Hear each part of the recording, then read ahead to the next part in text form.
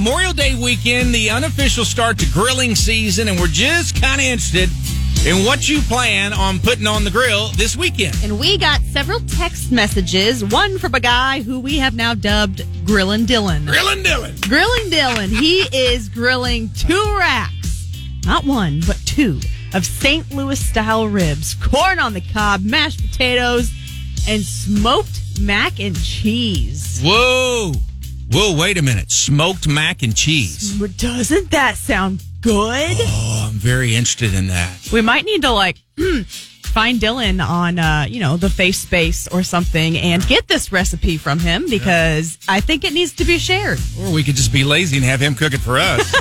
Hey, Dylan, if you could stop by the station before 9 a.m., that would be great. And Dylan, for those of you who remember last week or whenever we were talking about accomplishments, and Dylan's the guy who got a new grill and put it together, and he was kind of proud of that. Now he's putting that thing to work. Attaboy.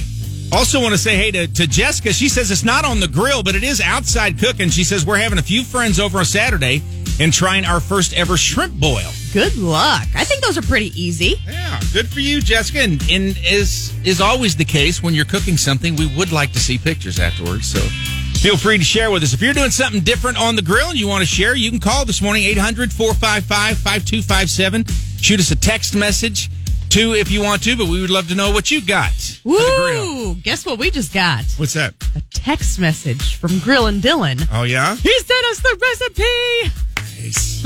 Nice. This will be shared, so thank you, Dylan. Appreciate you, Dylan.